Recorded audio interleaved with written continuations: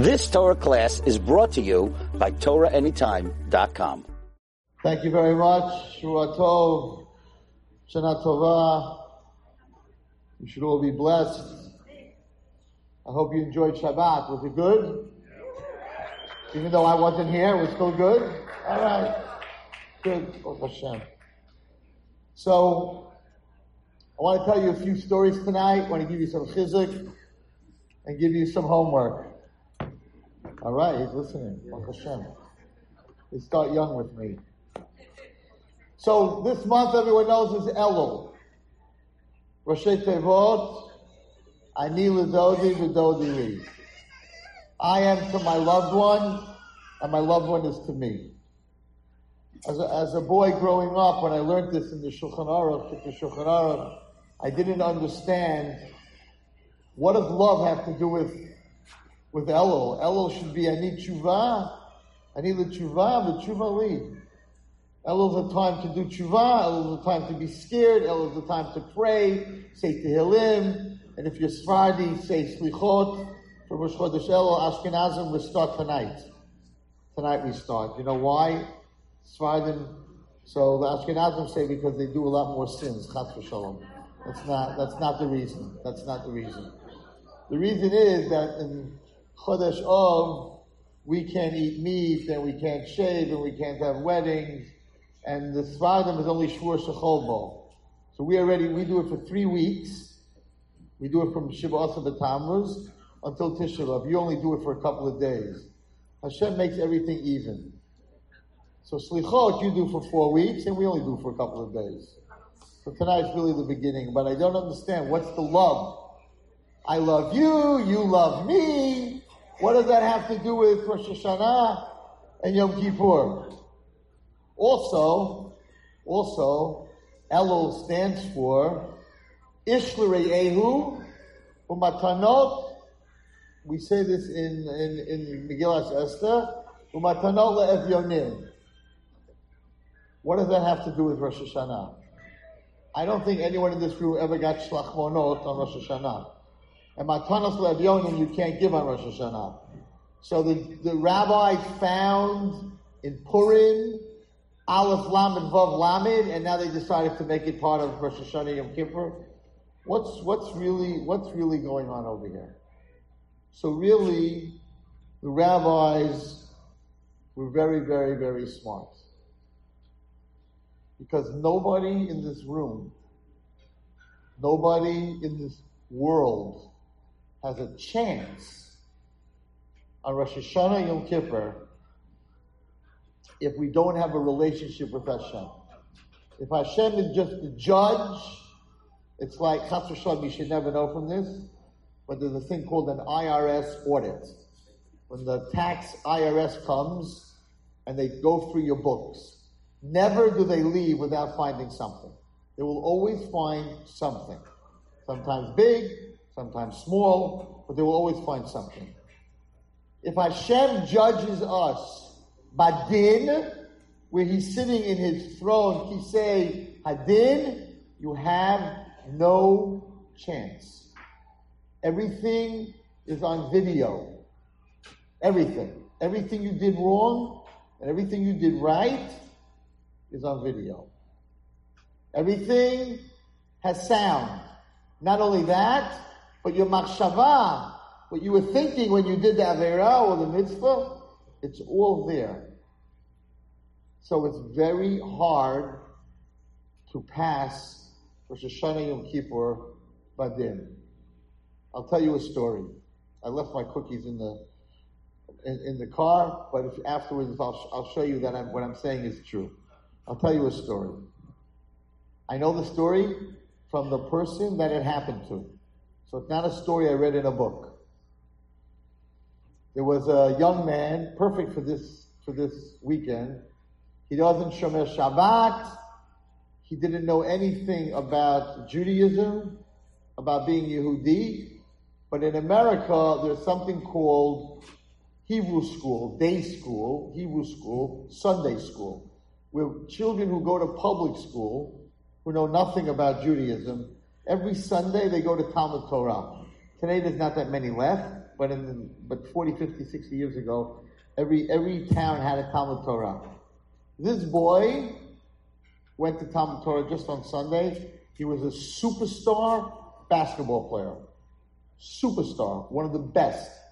High school superstar. And he really liked this rabbi that he met by the Talmud Torah. So for a few years, he would come to him on Rosh Hashanah. He would ride his bicycle. He didn't keep the Yom of the Chag. He would come by bicycle, and he would visit the rabbi after Shacharit. Ashkenazim, after Shacharit, we make Kiddush, and then there's a half an hour break, and then we blow shofar. So he would come to the rabbi by the half an hour break. And then he would go to shul to listen to the first 100 sounds of the shofar, and then he would go. He didn't keep Rosh Hashanah. So one year he comes to his rabbi's house on his bicycle, and he comes inside and says, "Rabbi, I was up all night practicing. Today, Rosh Hashanah, we have the biggest basketball game." He's a 12th grader of the season. It's a championship game, and the college people are coming to see the good ball players to bring them to their college and then to the NBA. That's how good he was. He says, "Rabbi, I am so sorry, but I can't come to the synagogue to hear the shofar because I got to go to my game. But I just wanted to say happy holiday." The rabbi said, "Listen, I didn't make Kiddush yet. Some potato kugel before you go to the game. Let me go in the kitchen, put some cookies together for you, whatever it is. Okay, next year you'll come hear the shofar. I understand that you have a game." It was a year when one day, the first day was Shabbat. So the year was only one day of shofar. If he missed that day, he missed his shofar, but he had a basketball game. So the rabbi goes into the kitchen. A few minutes later, the boy gets up, gets onto his bicycle, and rides to the game. And he's riding across the street, and all of a sudden he hears, boom! Car hits him, goes flying off the bicycle, head first hits the concrete. All the people are jumping out of their cars, running over. "Oh my gosh, look what happened. This poor kid." And some of them are like, "Oh, I can't look at this. Oh, so much blood. Oh, terrible. I can't look at this." And he's like, "What's going on? Get me up. I got a game to go to." He's talking. "I'm okay. Nothing happened. I'm all right. Let's go." And everyone, they're calling the ambulance, 911, and they're screaming police, and everyone's calling on their phones, and they're trying, and no one's talking to him. And they take him, and they put him in the ambulance. And he thinks that the whole thing was a setup. The whole thing was a setup. The other team doesn't want to lose. So they did this whole thing and make him think that there's something wrong with him. And he keeps screaming, "Get me up, I want to go to my game. Get me up, I want to go to my game." They put him in the ambulance, and everybody's working on him. And he's talking to the doctors in the ambulance, to the emergency guys. And he's like, "Okay, enough bandage my head. Let's go. I got to go to the game." And nobody's talking back to him. Nobody's talking back to him. And they bring him into the hospital, and they bring him into the operating room. He's like, "Get me out of here. Get me off this." And nobody's talking to him. And the doctor says, "Forget about it. There's no one to operate. We lost him. He passed." He's like, "I didn't pass. I'm very alive. I got to go to my game. Get me out of here." And the doctor covers him up with a sheet. Over. And now he's underneath the sheet. And he's like, "I don't understand. I can see.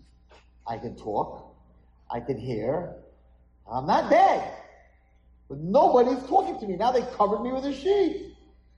And then his mother and father come into the room. And his mother takes the sheet and she starts screaming, "Kenny, I can't believe this happened to my Kenny. What happened to him? I lost my Kenny." He's like, "Ma, you can't be working for the other team. Come on, Ma, talk to me. Dad, talk to me." Nothing. She faints in her husband's arms. She's like, my mother, something's not making any sense. They take him downstairs. I'm sorry that I have to tell you the story the way he told me, but that's the way he told me the story. They take him downstairs to the morgue, and they slide him in to this refrigerator, and all of a sudden it goes dark. And he's like, is it possible that I'm talking and I'm hearing and I'm seeing, but I'm not alive? And then all of a sudden, in this little dark thing that he is, he becomes free of it. There's this huge light. And he's in a room, and it's very light, and there's a table like this. This is scary, with 3 chairs. Now, you're all alive, everybody. You're all alive. Don't worry. It's just Rabbi Wallerstein. Don't get nervous. Don't get nervous. And there's 3 chairs like this. And he can't see their faces, but he sees these long white beards. And there's a talus, like, right over their eyes. And he's like, what's going on? Where am I? And I hear the 3 rabbis going, Chaim ben Moshe. Hope there's no Chaim ben Moshe in this room. You're going to get all nervous, have nightmares tonight. Chaim ben Moshe. No, my name is Kenny. My name's Kenny. You got the wrong guy. Chaim ben Moshe. It's your judgment day, Yom Hamisa. You passed away today. You're in the world to come. What does that mean? What's going on here? Rabbis, talk to me. What's happening? What's going down here? It's the judgment day. But what happens on my judgment day? Malach A, bring in the scale. And don't bring in the scale that you go on in the morning in the bathroom to see how much you lost or how much you gained after Shabbat. You definitely all gained. You didn't lose. Forget about it. Wait 2 days before you go on the scale. It's a scale with 2 sides, like the old scales. How does it work? All the mitzvot that Chaim ben Moshe ever did get on the scale, the right side of the scale. And all the malachim, because everybody in this room, whenever you do a mitzvah, you create an angel. Not all of them have all their body parts. If you prayed today and you said the words, but you weren't thinking about the words, you create an angel without a head. If you went to do a mitzvah, but instead of walking, you took a shortcut, you have an angel without feet. So there are angels in the next world. He really wants to come close, this kid. Okay, one day you'll be Rabbi Wallerstein's Talmud. Relax. Not tonight, but we'll get there. Once the pacifier comes out. So we create all kinds of malachim. We do some big mitzvahs, samurai malachim. We do some little mitzvahs, skinny guys. Anyway, he didn't do that many mitzvot because he didn't know. So there weren't that many mitzvot, white angels, white samurai angels that went on to the right side. And the 3 rabbis said, it's not looking so good. Let's bring out the angel of defense, Malach Gavriel. Malach Gavriel comes walking out, takes a look at the scale. He's like, Zelotov, this is not so good. There's only a few of them. But when it comes to Jewish people, machshava kemaisa. When you think of doing a mitzvah, even if you don't get to do the mitzvah, like you want to give a poor man tzedakah and all of a sudden he's not there, machshava kemaisa. In the next world, when it comes to good, whenever you think of doing good, even if you don't do it, it counts. When it comes to bad, it doesn't count. Special present Hashem gave us. You want to do a big Aveira and you get a flat on your way to the movies? That's such a big Aveira, but it's an Aveira, right? Go to the movie. You get a flat and you can't get there. You're on your way to the Apple store to get the brand new Apple phone with everything on it, and you realize your credit card doesn't work, so you don't get credit for that Aveira. But if you're going to buy Svarim in the store and your credit card doesn't work, Chas v'Shalom, which I'll tell you a story about tonight, then you get the mitzvah. It's a special gift Hashem gave us. Now this boy, Kenny, Chaim ben Moshe, he really wanted to keep Shabbat. He wanted to do a lot of things his parents didn't let, but he's always thinking, I want to put on tefillin, I want to be a good Jew, I want to get religious. So all the malachim of all his thoughts come into the room.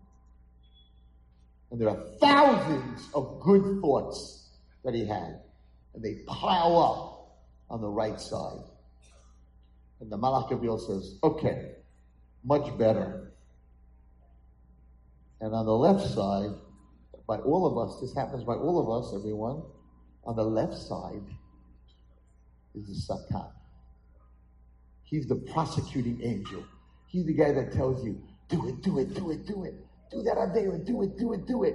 And then when you do it, he's the one who prosecutes you and says, I got him to do it, look what he did. He's the one who takes the movie.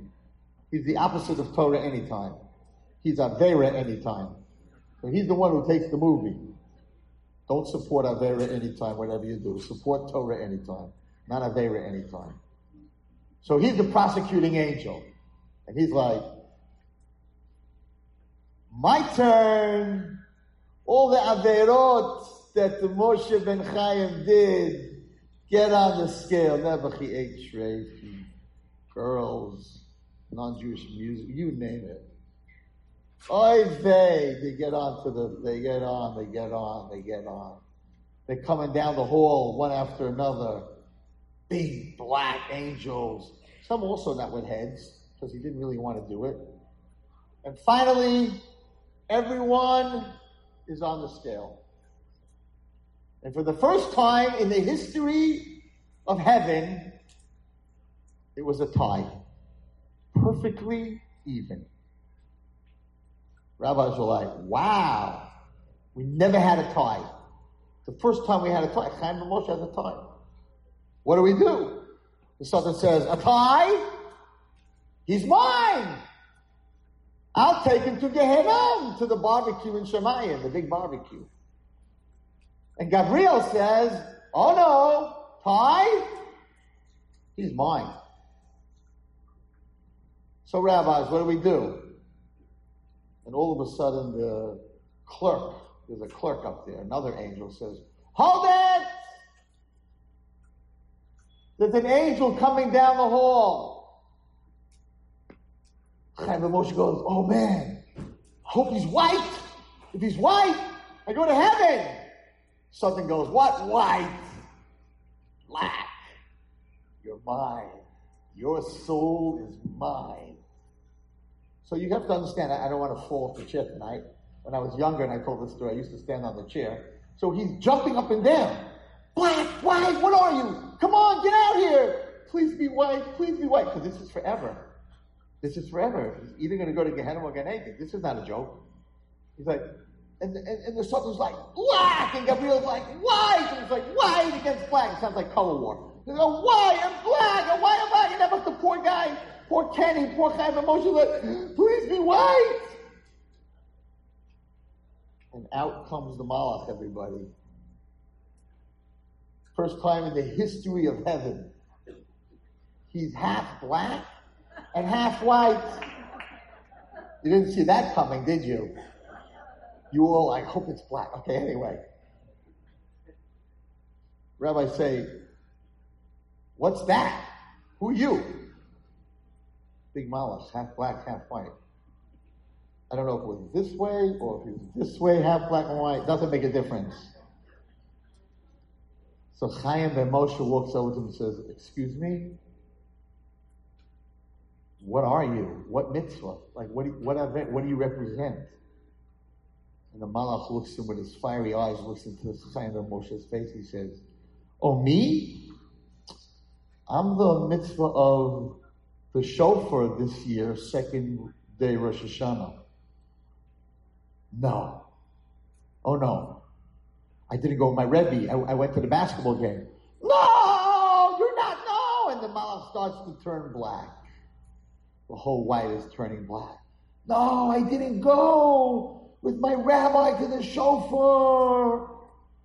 And the Satan walks over to him and says, yes, you're mine. In hell, me and you, Gehenim, forever. And he's like, no. And the Satan takes his long fingers and grabs him by the shoulder. And he says, no. His Rebbe says, Kenny, wake up. What are you screaming about? What are you talking about? What are you doing up here in Shemayim? We're not in Shemayim. You're in my house. What do you mean I'm in your house? So, what do you? There was a black malach. I think it was like the malach Hamavas, the Satan. And there was this nice malach. I think they called him Gabriel. And there was these rabbis. Oh my gosh! And there was just this black and white, and it was about to show.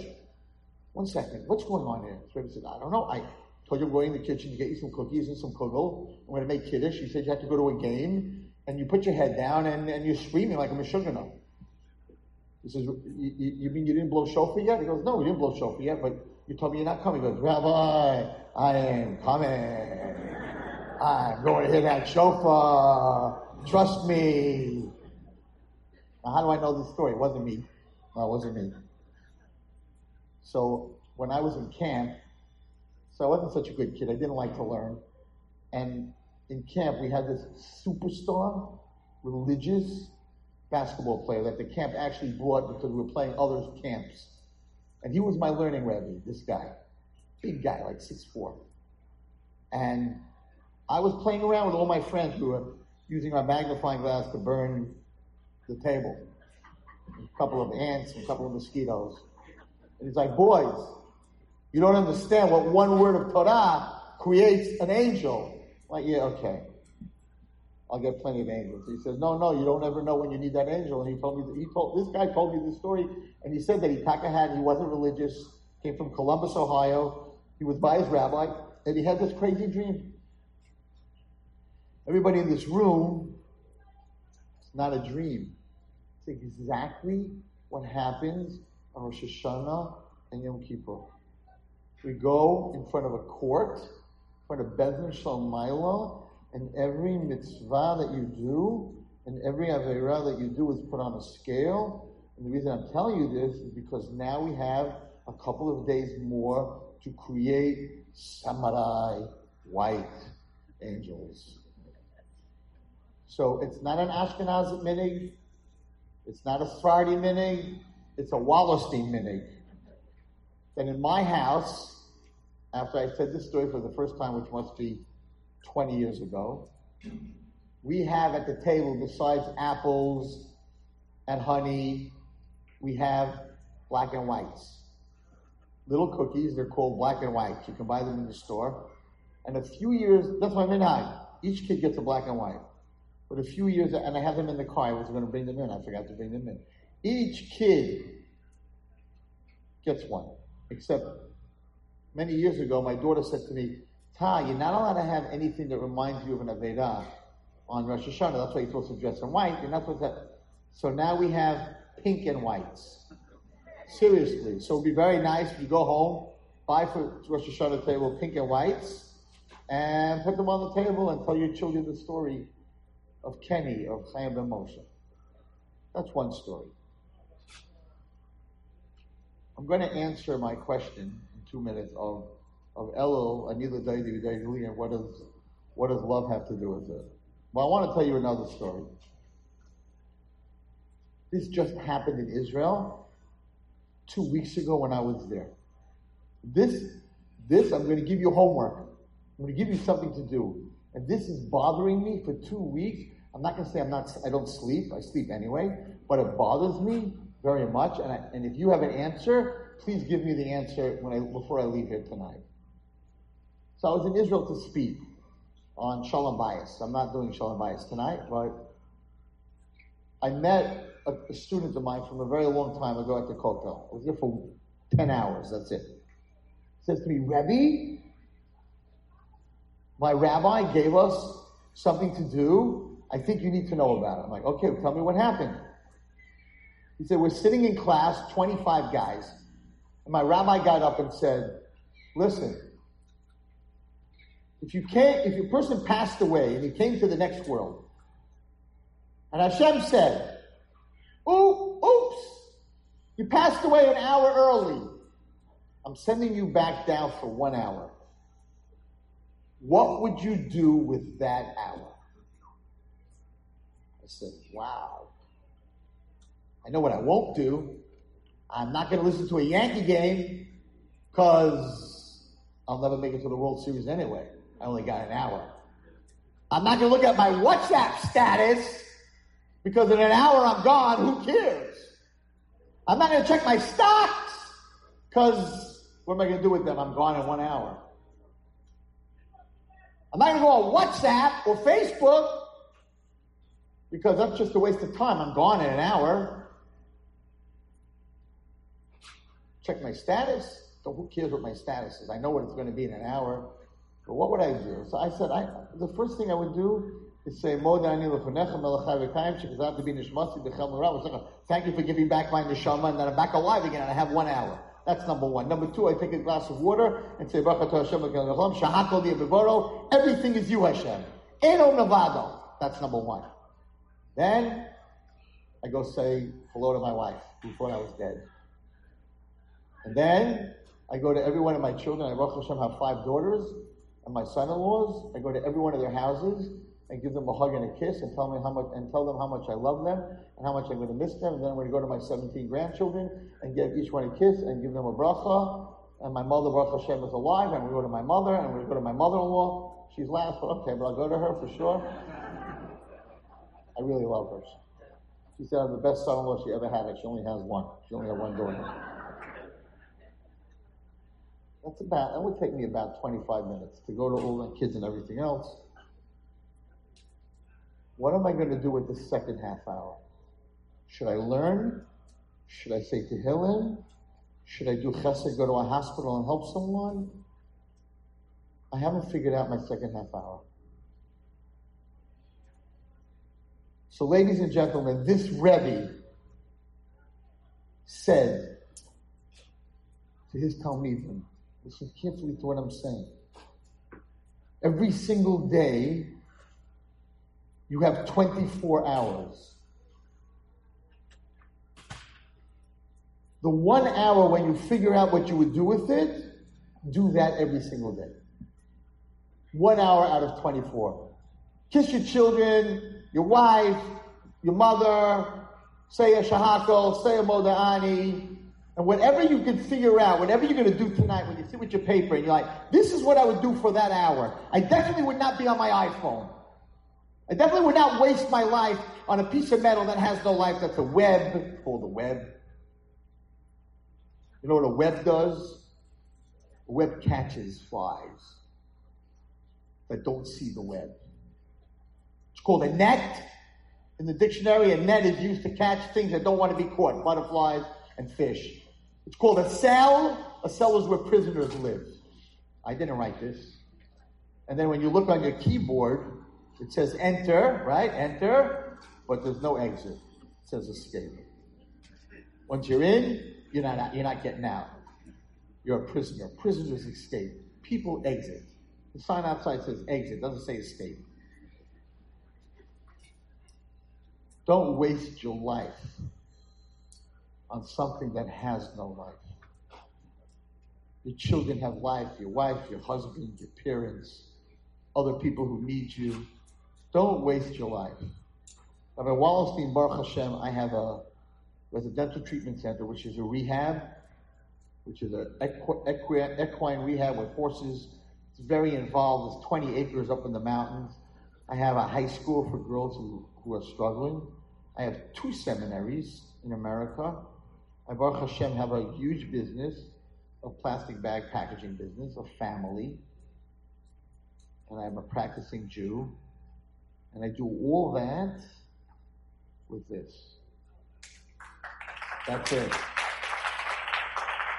Smart people have stupid phones. And I'm not going to tell you what kind of people have smartphones. The most precious thing that everyone in this room has is the hardest thing to give away. What is the only thing in life you cannot live without for even a millionth of a second? What? You can hold your breath for a minute underneath the water. You can live without Shabbat. There's a lot of people live without Shabbat. A lot of people live without God. They're atheists. You can live without a neshama. Everything that's living has a nefesh. The goyim don't have a neshama. They have a nefesh. Time. When you have no more time, you're gone. Not even a millionth. Hashem had to figure it out to a millionth of a second. The one thing a human being can't live without, a girl in my school said, love. Never there are people who live without love. The one thing you can't live without for 1 millionth of a second is time. And that is the reason it is the hardest thing to give to another person. It's my time. You are on my time. Time is the most precious thing. And you know why in English it's called the present? Because every second that you're living in is the greatest present. How do you know if someone loves you? They could give you money, they could give you jewelry, they can give you kavod.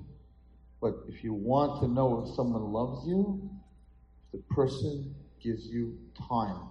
A parent that gives a child time, not toys, not Elmo, not technology and phones and all that.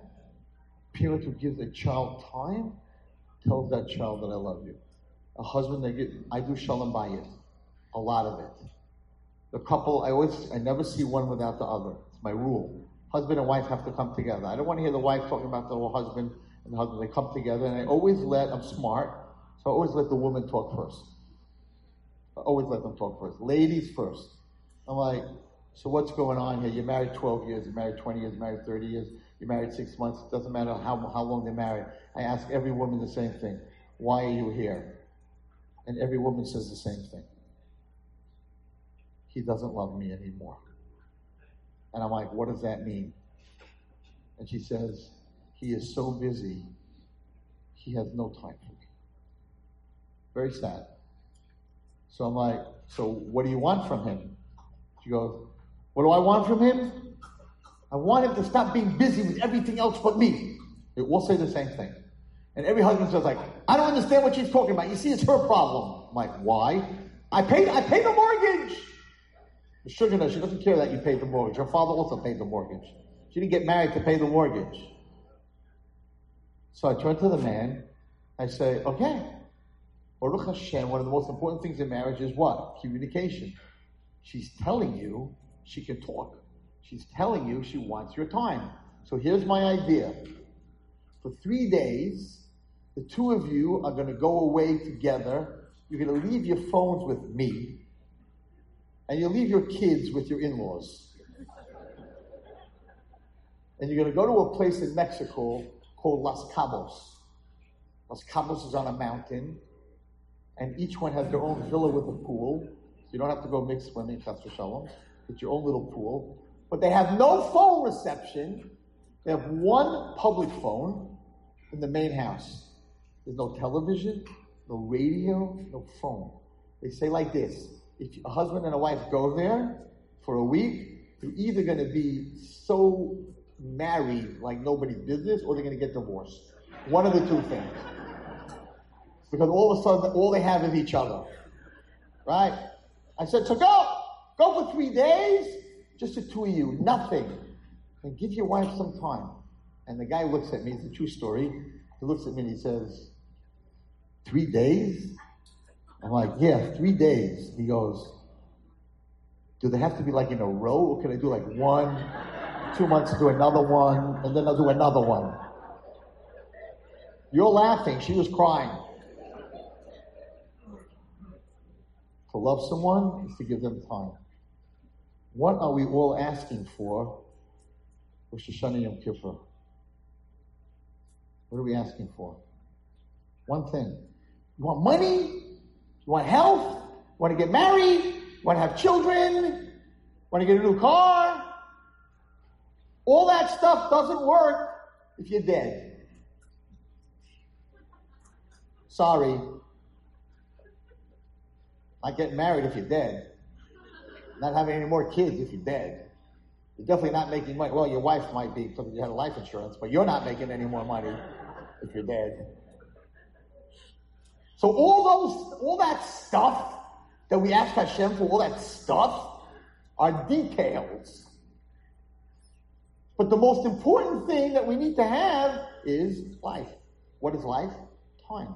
What is time? Potential.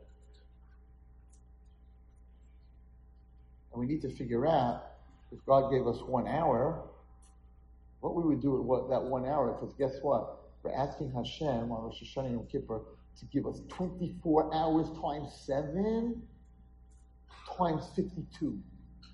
You're asking for a lot of time. You better be able to show him that you know how to use it.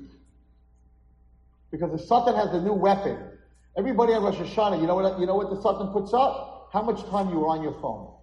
He shows Hashem your Verizon bill. 26,284 minutes. And you come in front of Hashem, you're like, I need time. What do you need time for? Your kids? You're not giving your kids time. Your wife, you're not giving her any time. Learning Torah, you just want your phone. I'm not giving you life so you can be on your phone, be on your WhatsApp every day, all night and all day. That's what you want life for? So we have a little time. Actually, someone just came over to me and asked me to sign. Someone that I know very well, he wants to lease a car. It's a true story. Just happened this week. He wants to lease a car. His credit number is like 541. It's like he is on the bottom. You need to have a 675 plus, 700, 800. So they said, no, get a cosigner. So he came to me if I should cosign. I'm like, what? How do you get 540? How'd that happen? He says, I didn't pay my credit cards on time. I said, how about the minimum? Just pay the minimum on time. He said, I didn't pay my minimum on time. So I got no credit. I can't get anything. Credit cards are all blown out. I said, wow, what a speech. You just gave me a speech for Rosh Hashanah Yom Kippur. Because we come to Hashem and we're like, I promise this year I'm going to learn. I'm going to keep Shabbos better. I'm going to be more tzniut. I'm going to be nicer to people. Right? And then we come Rosh Hashanah, they're like, let's check his credit score. He didn't keep this, he didn't keep this, he didn't keep this, he didn't even do the minimum. He doesn't have credit to give him another year. So I said, did you call anyone? They have these people who clean up credit. I said, did you call anyone? You got to clean up your credit. I can't sign every time you want to get something. He said, yes, I called up. I said, what did they tell you to do? They said I should pay whatever I owe, let's say $100,000, I should pay 2/3 of it. If I pay 2/3 of it, it'll take me to the 600s, high enough to get another car if I need one. I said, so get the money together and pay. We have 10 days left. No, what 10 days? A week left to pay our minimums, everybody. Whatever you promised last year, show them in the last week. Get your credit score up. Everything in this world has a comparison in the next world. Everything. You have a week to clean up your credit. Because all the stuff you promised last year, you didn't keep. Still talking Lashon Hara. Still listening and looking at things we shouldn't be looking at. So the Satan's like, credit score 541, Hashem. We're not giving him another new lease on life. He's not getting a new lease on life. Who's going to co-sign for him? We got 1 week left to clean up our credit, everybody. So it's tough. How are we going to fix it? And the way to fix it is to have a relationship with HaKadosh Baruch Hu. To have a relationship with God. So that when you walk in, imagine, I went to court. I had to go to court. It was a situation, whatever it was, I had to go to court. I was so scared. It wasn't a scary thing, but I was so scared. Courtroom, New York City, and then you got to go through the metal detector, and then you got to go up there, and you sit in a courtroom with a judge and lawyers, and that big American thing on the wall. I was like, I was shaking. And that's a stupid court. and it was for money. It wasn't like a big deal, whatever it is. But the whole courtroom scene. But imagine if I would have walked in there, it would have been my father sitting there. I'd be like, oh, they just lost. There's no way my father's going to make me lose. He's going to figure out some way to get me to win. Or if it's my wife and we get along, nothing to worry about. Or my mother, that would be a real winner. She would never let her son lose. Very different than a judge I never saw before. And I'm thinking, my yarmulke, he's an anti-Semite. He's going to be against me. He's going to hate me.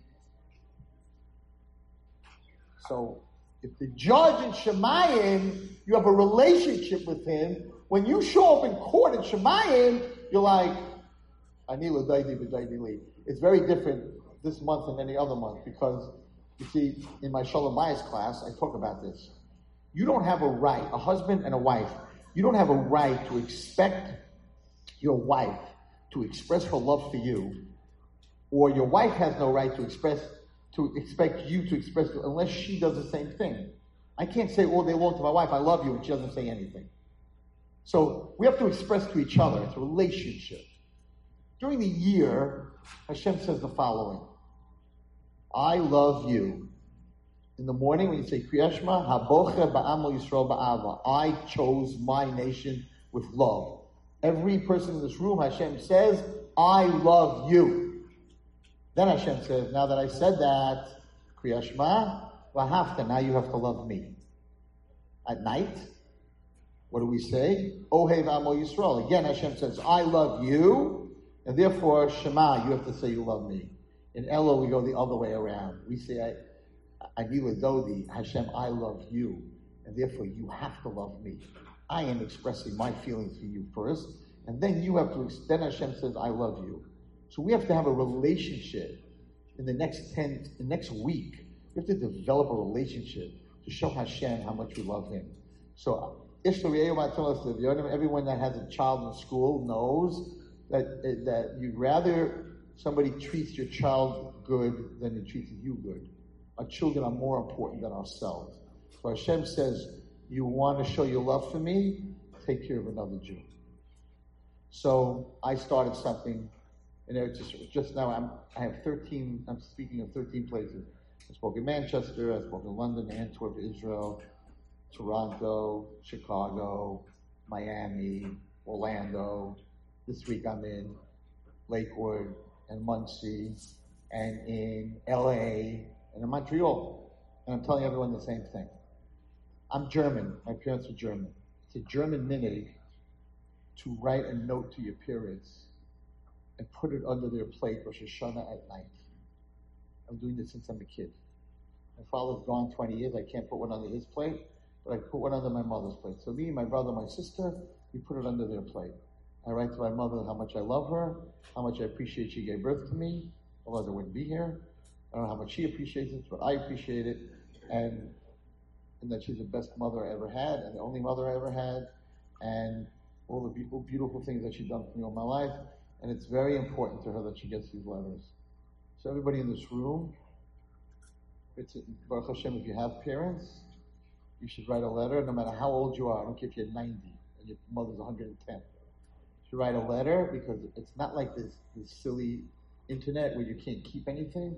I have letters from my grandmother when I was 9 years old, which goes back 100 years, and I read them all the time. A letter is a beautiful thing. It's a lost art, because we have these stupid phones and we don't have it anymore. But everyone in this room, write a letter to your parents. But Rabbi Wallerstein started something new this year. Because of the generation we live in, every parent, write a letter to each one of your children. How beautiful, how important, and how special they are.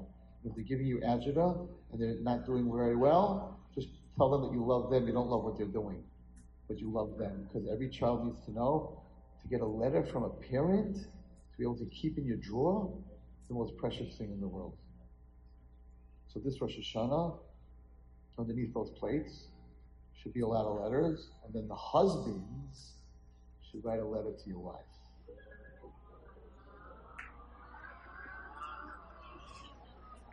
And make sure, husbands, I'm doing Shalom Bayis for a long time, don't buy her a Hallmark card and just sign it.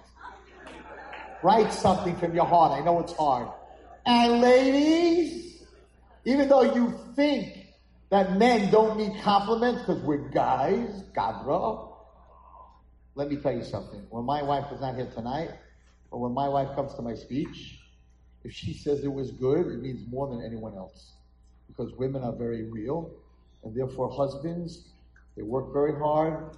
Some of them really look good. Just right. Hey, you're good looking. We'll be very happy with that. We'll be very happy. Well, you're not such good looking, but you're brilliant. Don't write that.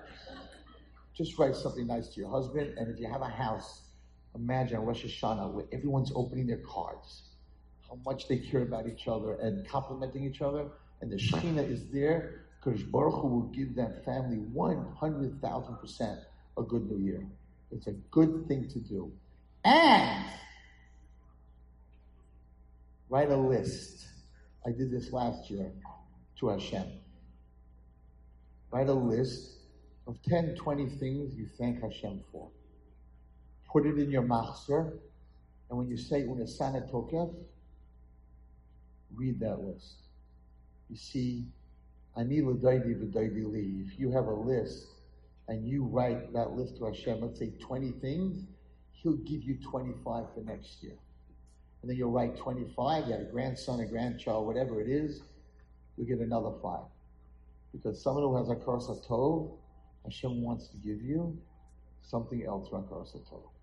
So you got a lot of writing to do, and we don't know how to do it anymore because we're texting. Yitzchak Avinu knew about it. He said, "Hayidayim v'deyeso." There'll be a day that you talk. Hakol kol Yaakov. Jews, we talk to each other. Who texts? Yidayim v'deyeso. It's not a Jewish thing. We like to talk. What are you texting with your fingers for? And you didn't have to have Vibor. More time this year. More time with your family. I have a problem. I'm serious. I'm trying to work out. I'm on a plane now. I'm flying all the time. What am I doing with my second half an hour? What am I doing? Am I learning? Am I saying Tehillim? Am I making people smile? Am I giving a speech? I don't know. But imagine you have 24 hours every day.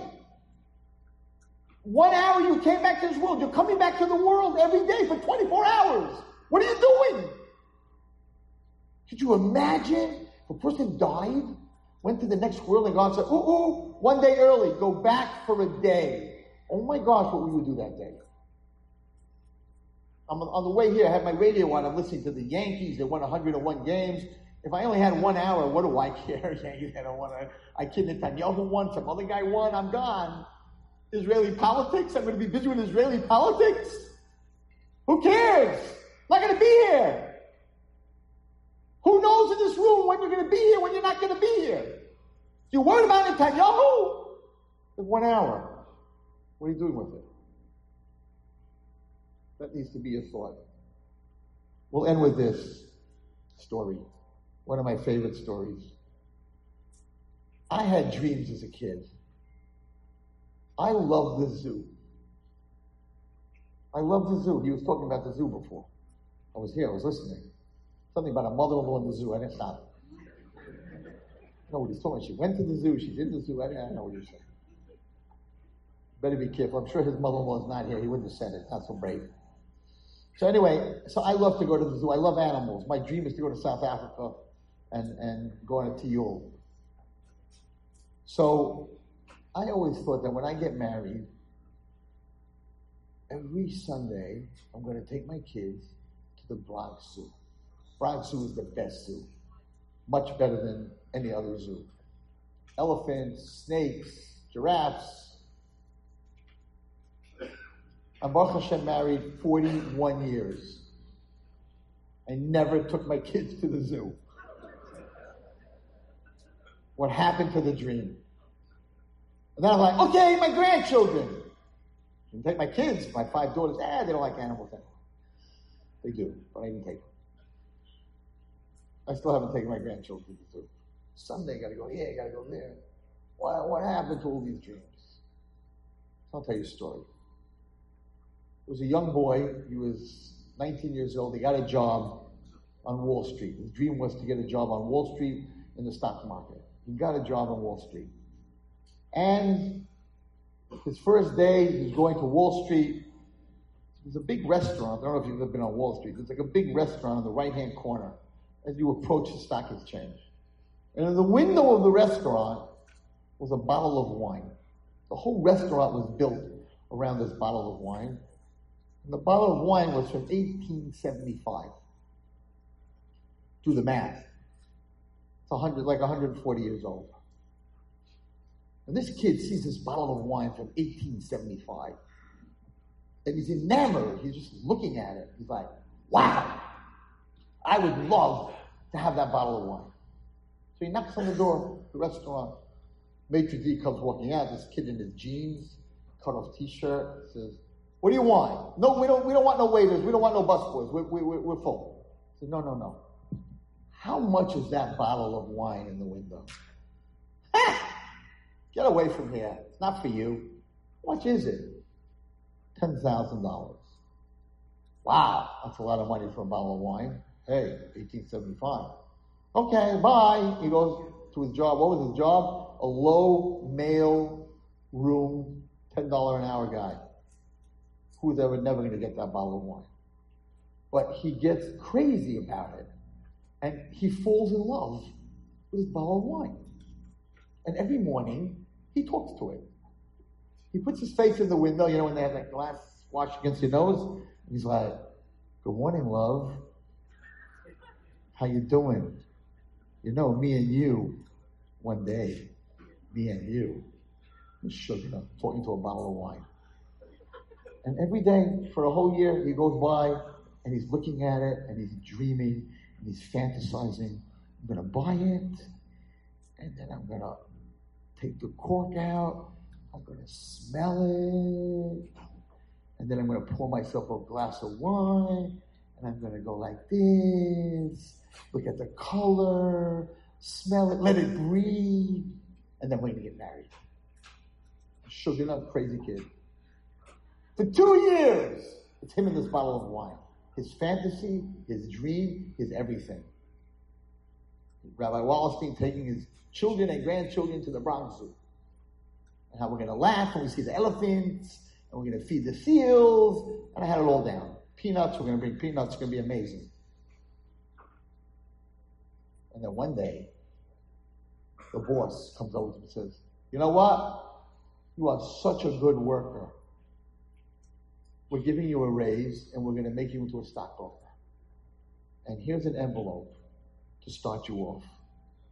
And he goes into a little mail room, and it's a pretty thick envelope, probably 20s, 5s, 10s, opens it up, and it's hundreds. And he counts 1,000, 2,000, 3,000, 7,000, oh my God, 8,000, oh no, 9,000, $10,000! She's mine. Yes.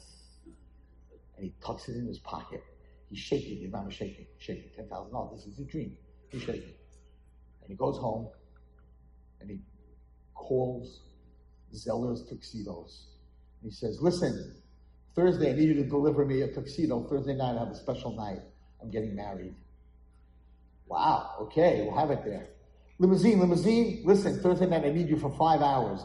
I'm getting married. No problem. Calls up the restaurant. Hello, this is Michael. Hi, Michael, how can we help you? Could I get a reservation for one? One? Yes, but I want to sit. You have a bottle of wine in your restaurant? Yeah, sure, the 1875. Yeah, sure. I want to sit facing it. Just want to watch it. Okay, no problem, we can do that. Shows up in a limo. So the maitre d' who doesn't recognize him is here. He's all greased back. He's wearing a tuxedo with a big bow tie, getting out of a limo. Oh, the maitre d' thinks we got a sucker here. We got a rich guy here.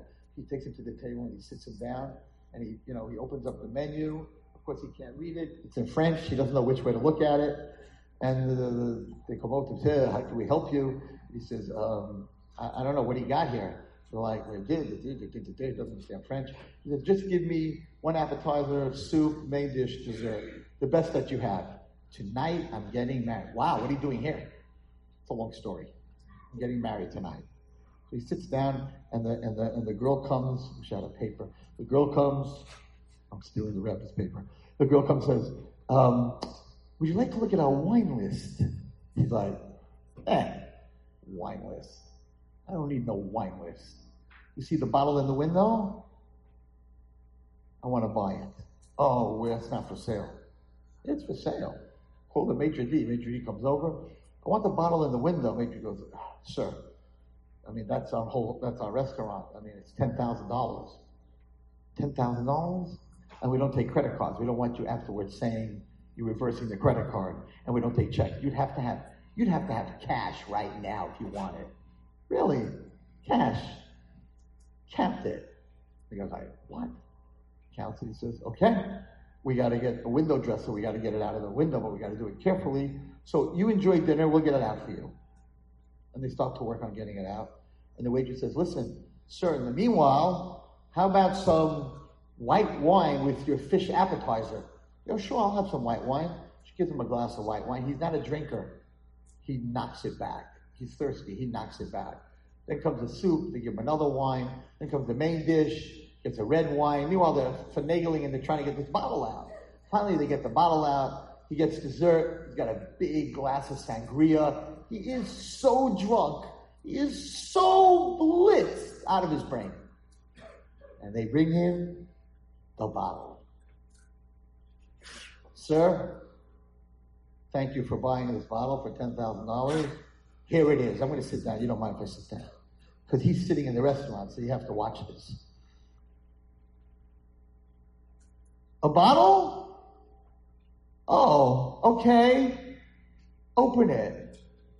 Sir, for $10,000, you don't want to open it? What kind of restaurant is this? You don't even open a bottle of wine for someone? Sure, we'll open it for you. What kind of place is this? They open the wine, and they give him the cork. Sir, you want to smell the cork? What, you got a smelly cork? No, don't you want to smell the cork? Who wants to smell a cork? What does the cork smell like? Throws it across the room. In a restaurant. Okay, would you like us to pour the wine for you? Or would you like to pour the wine? No, I can pour my own wine. What do you think? And his hand's shaking, of course. And he's holding the glass. And his hand's shaking. And he misses the glass. And he pours all the wine on the tablecloth and on his shirt. Not one drop of wine in the cup. His whole fantasy is on the table and on his shirt. And they're like, oh my God, this guy just poured all the wine, $10,000 worth of wine, all over the place. Sir, we feel very bad about what happened. I poured the coffee. Okay. Sir, we feel very bad what happened. In memory of the bottle, it still says 1875 on it. Here's the bottle, the empty bottle. This is the bottle I paid 10 grand for? Yeah. It's empty. I don't need an empty bottle! Boom! Throws it across the room. Smash into 100 pieces. Nothing left from his fantasy. Nothing left from his $10,000. Bang! His head goes onto the table. He's out. He was drunk. They wake him up at 11 o'clock. Sorry, sir, restaurant's closing. Restaurant's closing. Where's my bottle of wine? I gave you $10,000. I want my bottle of wine. They're like, the bottle of wine, you don't remember? You threw it across the room. Liars. Thieves. Ganavin. Give me my bottle of wine. You got me drunk. Give me my bottle of wine. They're like, sir, I'm calling the police. Well, maybe before you go to police, we have cameras in this restaurant. Come upstairs, we'll show you the film. Ladies and gentlemen in this room, when I say this story, it's so painful. Could you imagine this boy, 2 years, I'm going to marry her, she's mine, I love her, I'm going to smell, I'm going to smell the cork, I'm going to taste the wine, I'm going to swish it. His whole fantasy of life, his whole fantasy. And now he watches on a film. He watches on a film how he sits there and throws the cork across the room And he's screaming as he's watching it, no, that's not me, or no, it's not me. And they're like, no, don't pour it on the floor. Don't pour it on the table. Pour it in your cup, you idiot. But it happened already. And they're like, something to remember, at least you can take home. He's like, oh, whatever you do, don't throw that across the room. And he watches himself fire it across the room. Fantasy over. Party over. No marriage. Every soul that comes to this world has a fantasy of what's going to happen in this world. In the other world, you can't keep Shabbat. I'm going to keep Shabbat. I'm going to make brachos. I'm going to put on tefillin. I'm going to be a tznuah. I'm going to do chesed. Looks down at this world from the other world before it comes into the world, before it's a baby. Looks down and sees all this stuff, 613 mitzvahs, chesed, family, wife, children, grandchildren, everything. Time, potential.